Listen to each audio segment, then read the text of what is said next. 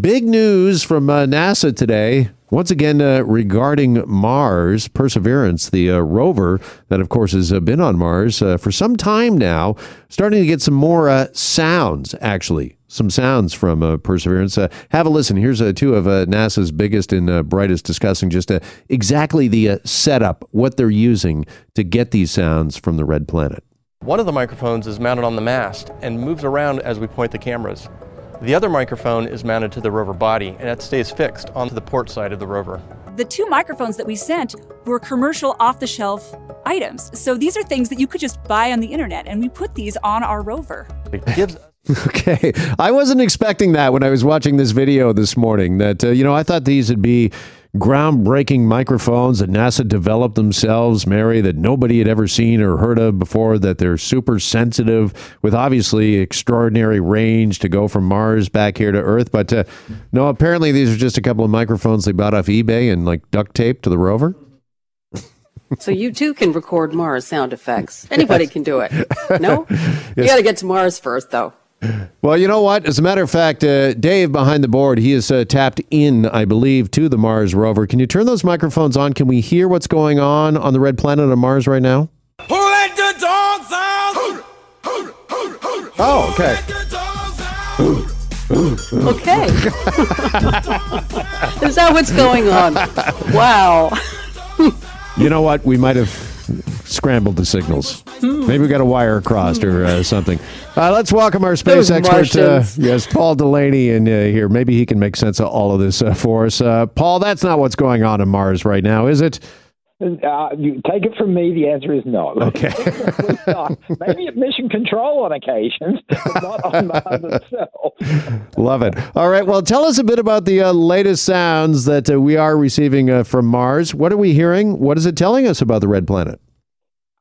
I really get a kick out of listening to these sorts of sounds. We haven't had very many opportunities to listen to the Martian environment, but when we have, picture a dusty plain, a dusty atmosphere, a really cold sun there low to the horizon. Close your eyes and just listen to the sounds. It places you in this case, Jezero Crater. To me, it's as much art as it is science in this particular instance. But there is science that we get from the microphones, rest assured. When you're listening in to the sounds of an atmosphere, you're really listening into the constituents of the atmosphere, the way material sounds are being propagated through the atmosphere. It gives you insight to not just the composition, but to the entire environment, the way the sounds are being reflected and carried across the landscape. So there is science that we can glean from the microphones, although it's somewhat secondary compared to, for example, digging into the ground or, in fact, imaging, laser zapping some of the rocks. But it does give us additional understanding to the local environment. Yeah, it's interesting you said that this is as much art as it is science, Paul, because there is something I think about sound, and I think about music, and music is kind of like smells, right? Music is able to take you back to a certain place, a certain time, whenever you hear maybe one of your favorite songs from days gone by. And I'm wondering if that's the same maybe for you and for others and those that work at NASA when it comes to the sounds on Mars. Is there just something about hearing some of that atmospheric sound that transports you there in a way? Well, I think it does. We as human beings live our environment with what we can see, what we can smell, but also what we can hear and touch, obviously. We can't touch Mars yet. I mean, we've got a few Mars rocks here, but the next best things we can do is to image, and we've been doing that lots, but now to be able to hear it as well, I think it makes the whole experience far more tangible. How many times have you gone up to the cabin and sat out on the deck and you've just listened to the environment around you, and that's comforting in many ways when you get back to the city. Oh gosh, let me go back to the country to be able to not just see the country but to listen in, and sometimes that listening is very, very quiet listening. Same sort of thing here with the sounds we're hearing from Mars, in my opinion. Oh, great comparison. Great comparison. So what we're hearing right now from Mars, what, if anything, is it telling us? What's kind of the big headline here, Paul? Or is that something that NASA and astronauts and scientists are still trying to determine? Well, the very first thing that has come out from these sounds is Mars is able to propagate sound far further than we thought. Like everything about Mars, we are modeling Mars's environment, and then when we get there, we test those models to make sure that we're understanding the environment. We thought, based upon purely the atmospheric pressure and the composition of the atmosphere, that sound would not be able to carry very long distances. Well, that apparently is not quite the case. We're hearing things from further afield than we thought. If you listen to those sounds, the higher frequency end is missing. That's not a surprise. The atmosphere is very, very low density, low atmospheric pressure. So it's only the basal sounds, the sort of long wavelength sounds that are carrying. But they are carrying much further. And so the models of the atmosphere are being already tweaked just by listening into a few hours worth of microphones.